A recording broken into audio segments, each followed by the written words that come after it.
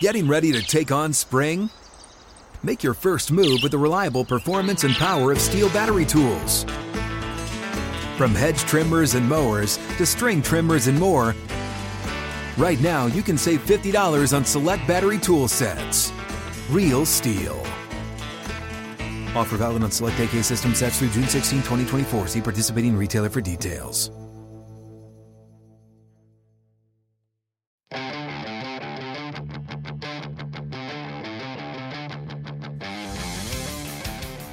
This is the Steelers Standard on Steelers Nation Radio and podcast on Steelers.com. Well, TJ Watt had a sack again. Imagine that. Yep. The man is averaging more than a sack per game this season. That now brings his league-leading total, Jacob, to 17. And I saw on the broadcast Saturday night that if he were to lead the league in sacks, saw this too. He would become the only player to do that in 3 separate seasons in NFL history. Be the league leader in sacks. I mean, so Aaron Donald never did it. Now, or should we wait till the end of his career when he accumulates more and more and more stats? Just think of the Reggie White never did that. J.J. Watt never did that. Aaron Donald never did that. 3 separate seasons at the top of that totem pole. What a remarkable accomplishment that would be for TJ. And I think it's something that he's going to have happen, Jacob, if he can stay healthy. Interestingly enough, his opponent in last week's game, Trey Hendrickson, is the one nipping at his heels. He has 16 sacks on the season. Danielle Hunter has 15 and a half. Myles Garrett has gone 4 straight games without a sack. He's kind of fallen out of the sack race. But did you see Dale Lully's tweet about it? Yeah, that's a drought. No question about it. Without question. So he's kind of out of the race for the sack title. Look. He's got 2 games to go. He's been healthy for the most part through this season. Knock on wood, stays healthy through these next 2 games. They're big games for the Steelers. They need him regardless of his own individual accomplishments. But, man, I think he's going to at least get a sack per game. I think 19 will at least lead the league. So he's going to set himself a nice little record here, Jacob. Yeah, he definitely will. It's just a matter of does he get to 20 or not. I thought he could have gotten to 2 on Saturday. Let's see if he can get at least 2 in one of these last 2 games against Seattle or Baltimore. I have to assume he does, Tom. When you have it's the same thing that happened 2 seasons ago when he was chasing 22 and a half. When you have a number in mind or in reach and you're a guy like TJ Watt, one of the most determined players in football, you don't just shy away from it. You don't just shy away from the moment. I mean, there was a point where he was kind of falling off track from catching 22 and a half. And then what did he do down the stretch of the season? Didn't he have a 4-sack game against Baker Mayfield and the Browns? I believe it was. Same day where he you're too small to Baker Mayfield when he would jump up and swat the balls away. Yeah, that Monday night game. Had a 4-sack game against the Browns, putting him right back in arm's reach of that record, which he did get. So now here we are 2 years later. I don't think he'll get to 22 and a half. That would mean he needs 5.5 sacks or 6 sacks, something like that in these next 2 games. That'd be superhuman if he can get to those numbers. But TJ Watt, you never know. But to my estimation, TJ Watt's not a guy to shy away from a challenge. If he's within 20, I imagine he can get to 20. Yeah, you're right. 3 sacks in 2 games, he definitely thinks that that's doable. And man, 20 is just such a nice round number, isn't it, to attach that as your total? We're talking about the guy becoming the first player ever to lead the league in sacks in 3 years or more. The other stat that would be notable about getting to 20 would be he would become only the second player ever to have multiple seasons of 20 or more sacks. And you already know who the only other guy to do that is in his NFL career. Big Brother. Big Brother. Yeah, I have to imagine with all of that known. What are they feeding those Watts, huh? I mean, what's going on in that household? Man, they're making killers. Up in Wisconsin, right. Yeah, I have to assume he gets to at least 20. I have. And then by doing so, he'll, without question, lead the league in sacks for his third time of his young career. 20 would be so great, but I lean, if I had to, choose one or the other, I think both could happen. He's just going to lead the league. I don't think anybody's going to catch him. Even if he falls short of 20 by one sack, gets to 19, that's going to do it. That's going to be the high water mark. So, he's going to lead the league in sacks for a third season. No one's ever done that before. He's going to have, the forced fumbles. He scored a touchdown this year. He has the interception this year against the Rams. I mean, he's more tackles for losses than his peers.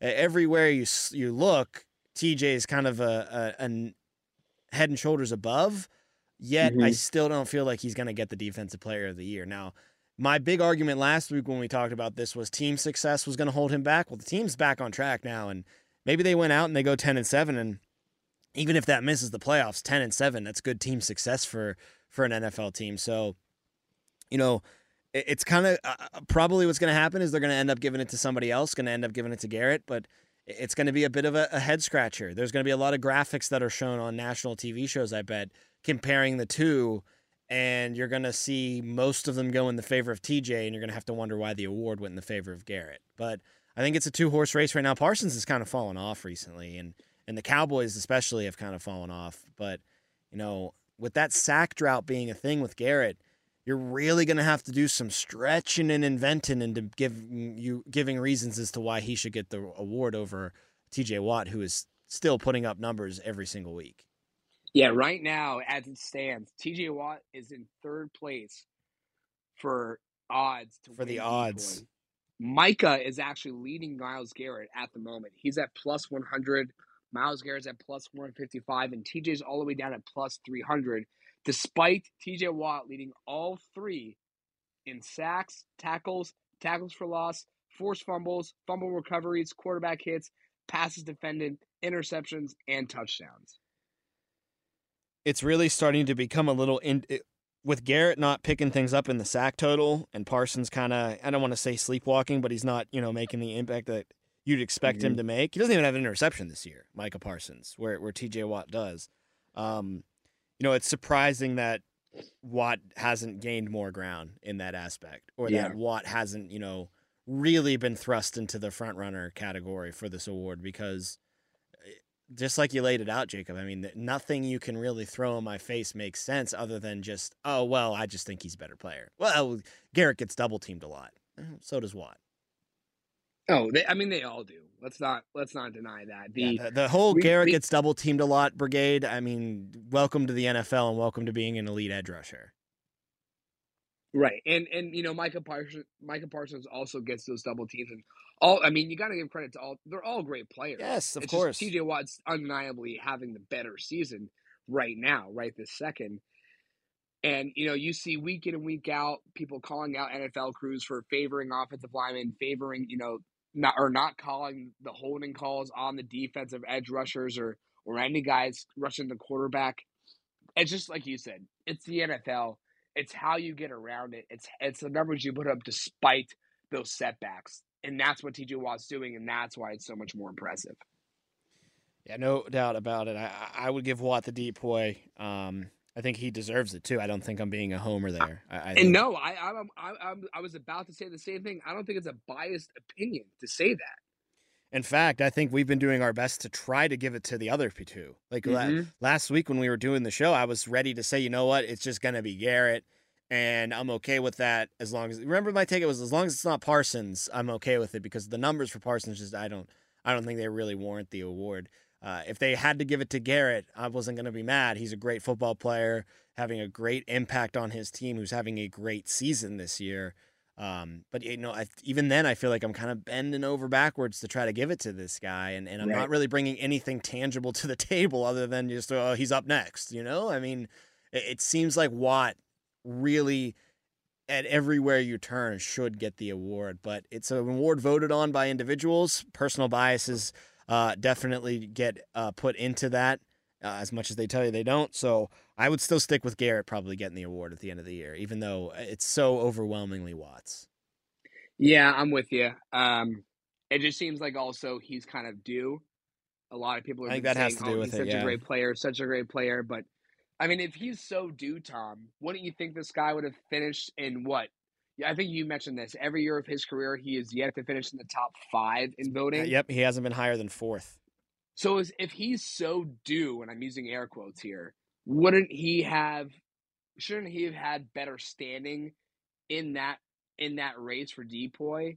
Why is it all of a sudden, oh, he's finally having a Depoy caliber season? Let's just give it to him now. Whereas Watt was finishing 3rd, runner-up, before his time finally came. Exactly. Yeah, Watt was sniffing around more than Garrett. I'll stand by what I said last week. It should be a 2-horse race right now, not a 3-horse one. It should be between Garrett and Watt. AFC North, best conference in football, meanest defenses in football. Best player on one of those 2 defenses, I think, should win this award. The big debate this week, though, is not about who should win Defensive Player of the Year. It's about who should be under center for the Pittsburgh Steelers. Pickett, if healthy, or Mason Rudolph getting another shot. Now, we're going to have to play this game of what I would do versus what I think the team is going to do. I would probably give Mason Rudolph another run at this. Yeah, I'm with you. And that's kind of subscribing to the Steeler way of doing things. I'm trying to win the next game, right? I want to beat the Seahawks, get to 9-7, and have a chance in Baltimore, maybe needing a little bit of help elsewhere, but a chance in Week 18 to get yourself into the playoffs. And that's what the Steelers are about. It's not about the forest through the trees. It's about the big redwood that's sitting right in front of them with a Seahawks logo in front of it. And then you chop that down, and then it's the Ravens one next week. So, as far as that, kind of mindset is concerned, I start Mason. I think Mason gives you the best chance to win a football game this coming Sunday. But I feel like the Steelers are going to kind of go a little bit away from that usual path, and they're going to start Kenny because he's their franchise guy. This is the future of the team, you think. Once he's healthy, you get him right back in there, get him as many reps as he can to build up to that potential that you saw when you drafted him in the first round. So I think, I'm opposite here. I think I would start Mason, but I think the team's going to go back to Kenny. And I get the logic behind going back to Kenny, but I just don't know if I agree with the decision, if that is indeed the decision they would make. Yeah, I'm with you. I kind of stand in the position that I want them to go with Mason Rudolph. He has the hot hand right now, but I believe they'll go with Kenny if he's available. I think, Tom, the best case scenario is that I'm not rooting for a Kenny Pickett injury, but maybe he has a small setback and they kind of want to just not further risk it getting worse. And then you're kind of forced to going with Mason Rudolph on Sunday, which I would have no problem with doing. It just seems that if he was trending in the right direction last week, bearing any kind of setback, he'll be trending even more so in the right direction, which could eventually lead to him starting. I just wonder, Tom, we've seen Mike Tomlin be a little wishy-washy on his quarterbacks. Go back to 2019. He was going game to game, half to half between Mason Rudolph and Doug Hodges. Go back to last year. It took until only week 3 or week 4 for Mike Tomlin to say at halftime, you know what, Mitch, we've seen enough. Let's go with Kenny here. It took this season, right? Mitch started 2 games against the Patriots and against the Colts. And he said, enough is enough. I'm going to go with Mason Rudolph here. Would it shock you after this 34-point performance against the Bengals, if Kenny Pickett comes out flat again? You're seeing a lot of 3-and-outs. You're seeing a lot of dump-off passes on 2nd and long, on 3rd and longs. You're not seeing the ball moving down the field. Would it surprise you? No, but that's nightmare scenario for them, right? If they do pull the switch and go back, I mean, he's got to show you something now. And if he doesn't, whew, boy. I mean, I think we kind of are already not ready to call him a bust by any stretch of the imagination, but we're kind of, wondering. You're approaching we're that wondering. territory. We're wondering. It's fair. Let's just put the adjective "we're wondering" to it. That's what we're doing right now. So if he comes back out and looks lost, oof, that's going to really add fuel to that fire. You've seen a lot of teams be very patient with their quarterbacks, but that's due in part to signs of life, right? You remember Trevor Lawrence's freshman, his rookie year. He wasn't the guy that you saw at Clemson. He wasn't the guy that you saw last year or at the beginning of this year. I won't say toward the latter half of this year because we've seen him kind of fall off a little bit. But you've seen a lot of teams try to be patient with their quarterbacks. And Kenny, I think, has been given a lot of wiggle room here. He started, 24, 25 games, 24 games, I believe, in his career. And the numbers just suggest that he is not improving. I don't want to, I'm with you. I don't want to say yet he's a bust, but he's still not showing those trends of an upward trajectory, which really has us worried. And if he does come out flat in the first half against Seattle on Sunday, I have to wonder, short term, does Mike Tomlin go with Mason Rudolph, excuse me, to start the second half? And B, the long-term implications. If you're going to bench your guy who you took in the first round, what does that mean for you moving forward? It means that you have admitted that he's not the guy now, and I don't think that they're going to be ready to do that until at least next year at some point. So do you then, because of that, do you think despite and this is, I don't want to say that I'm rooting for a bad first half from Kenny Pickett, but just if that's the hypothetical that we get, do they still just say we're going to press on with Kenny for the second half and for the last game against Baltimore? Yes. No matter what. And here's why I get to that so easily is what is Kenny's rock bottom really going to look like? It's not going to look like Mitch's. It's not going to be throwing 1,000 interceptions all over the ballpark. Kenny's frustrations would come with, he's not converting on third downs. He's not pushing the ball down the field enough, not going through his reads like we saw Mason do. But it's 13-10 Seattle, and he hasn't turned the ball over yet at all. So, right. I don't know if there's going to be any benchable offenses. It's just going to be more like, kind of play from him. That's the thing with Kenny is the ceiling hasn't really shown to be that high yet, but also the floor didn't exactly drop out. He doesn't kill you. He just doesn't necessarily go out there and play a full 60 minutes of winning you a football game. No, if they go to Kenny, man, he's the quarterback. There's no leash. There's no, unless he throws 5 interceptions, looks like Brock Purdy did against the Ravens, then maybe you think about it. But once he gets back under center, it's number 8's job until injury decides that it's not again. And you might agree with that, you might disagree with that, but I feel like that's the way the winds are blowing on this one. Yeah, no, I kind of understand with the logic, and I kind of agree with you, because that's just not, except for Matt Canada, really, that's not how the Steelers operate, right? They kind of give you every chance that you're allowed or allotted until there's really no other leash to be let off. And I'm with you. I don't think there's any really scenario, because of the style of play Kenny Pickett plays, that he could really cost you this game. I mean, I think, it's hard to kind of wrap your head around about how this season has unfolded with the team, given the offense, firing Matt Canada, the 2 losses to the Cardinals and the Patriots. But if you remember, Tom, sure, the Steelers came out flat against the Cardinals. It was still a 1-possession game going into halftime. It was one of those games where you said, okay, no matter what, it's not the start we thought we would get. It's obviously not going to be the win we thought we could get. But we've come back from 1-possession games. Hell, we've come back from 10-point games. It's nothing out of the ordinary for this team. But you just saw, Kenny did get hurt, and you didn't believe in Mitch Trubisky to help you get there. But it's the amount of times this team has come out flat with Kenny Pickett starting. It's the repetition of it. Yes, you're not in danger of losing those games, but what Mason Rudolph did in his first start in almost 3 years, you saw more confidence, you saw more capability out of him in that one start than you did in almost any of Kenny Pickett's 24 starts he's had in his 2-year career with the team. Now that leads me to this question. Can Pickett be as good as Rudolph was on Saturday? Because no question about it, that was a better performance than Pickett has had in his NFL career so far, what Mason Rudolph was able to do against the Bengals.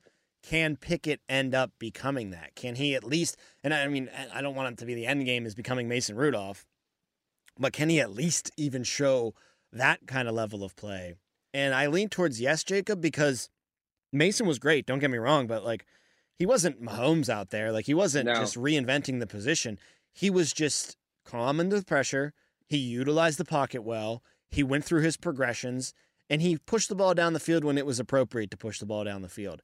Those are all things that Kenny should be able to do. So, yes, I believe the answer is he can look like Mason Rudolph. But you got to have the confidence and the willpower to do that, once the game's live, the live bullets start to fly. That's the one part where we haven't seen Kenny really translate what we saw in the preseason and what you see in practices to an actual game scenario. But yeah, I think he can look like Mason did. Again, Mason played great, but it's not like he was just this new wave of quarterback. He did exactly what a professional quarterback should do. And I think, we see all these backups like Browning and O'Connell, and they light it up more than Kenny ever has for a game or two. And it's because they're doing what Mason's doing. They're going through their progressions. They're not panicking in the pocket. They're not spinning into sacks. They're throwing the ball down the field when they have to, not worried about a potential tip or an interception. So, yes, Kenny can absolutely get to that point. But I would understand people being weary of him getting there with a 25-game sample size and him never really looking like that. I want to say yes. I want to agree with you, Todd, because look at the quarterbacks who we've seen do that this season. Guys like Josh Dobbs. Drew Lock did it against the Eagles on Monday Night Football. Nick Mullins did it. Desmond Ridder has done it. Tyrod Taylor has come in relief to help out. Zach Wilson's done it. Jake Browning, we've seen him do it multiple times. Gardner Minshew, Joe Flacco, Mason Rudolph. I want to say yes because we've seen all these random names do it at some point. But my trepidation, Tom, is the fact that we haven't seen Kenny Pickett do it once in 2 years. That's where I hesitate. Oh, I understand your hesitation as well, and I think a lot of people have the same hesitation. Whether it's Rudolph, whether it's Pickett, though, they got to win the next 2 games to get even a chance at getting into the playoffs. 9-8 isn't going to cut it. You got to be 10-7 right now, at least in my eyes. How winnable, Jacob, are these 2 games for you? Seattle's tricky. Pull out a win They pull out a win against Tennessee last week. Geno Smith comes back in, looks not great, but they end up getting the win in Tennessee. Big deal. If they drop that game, they probably are still in it, but it would have made life a lot harder on them, especially after coming back and beating the Eagles after such a bad losing streak just the week prior before that Titans game. So the Seahawks get the win. They're 8-7 as they welcome you into their stadium.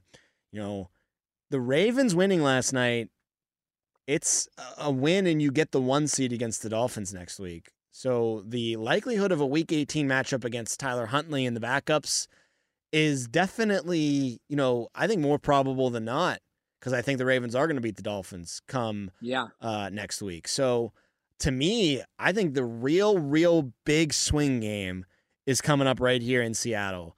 And I have my doubts that they can win it. If they do, I think you got a lot of momentum heading into playing a Baltimore team that doesn't have anything to play for. And yes, it's on the road. And yes, they always want to beat the black and gold. They haven't beaten you in a while. You lost earlier this year if you're the Ravens to the Steelers. But you should beat that Baltimore team. If they can get this one in their back pocket, Jacob, then I think they're going to go 10-7. And we might have to wait to see how the rest of the dominoes fall. But, as far as the next 2 games being winnable, sure they are. This one in Seattle is the one that makes me nervous. Yeah, for sure. Because if they beat Seattle, I think they're going to beat Baltimore. I think the momentum is just going to roll them right through. But going out to this West Coast is tough. I think Baltimore's going to lock it up. Miami. Yeah, right. They're going to have the number 1 seed locked up.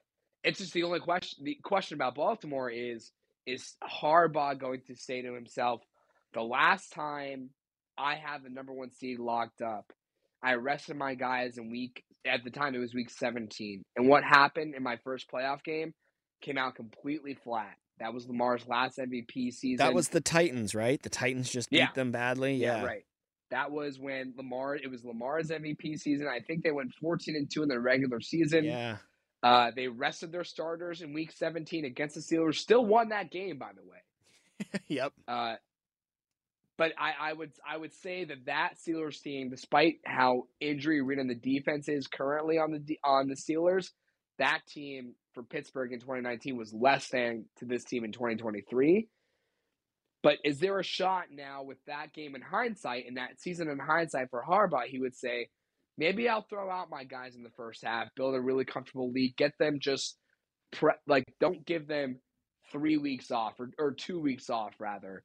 Let them get ready for this game like normal. only go out for the first half no matter what happens, and then pull them maybe even in the first quarter. Who knows? Or like Labs was telling me earlier today when we were taping Ask and Answer, go back to 2003, Brian Billick had things locked up for the Ravens before the final week of the season. Steelers coming to town. He played all of his starters because you got to want to beat the Pittsburgh Steelers. I mean, these are your arch rivals. So that's just, sometimes that's just how it goes. Sometimes you just really want to stick it to your rival. But they can't.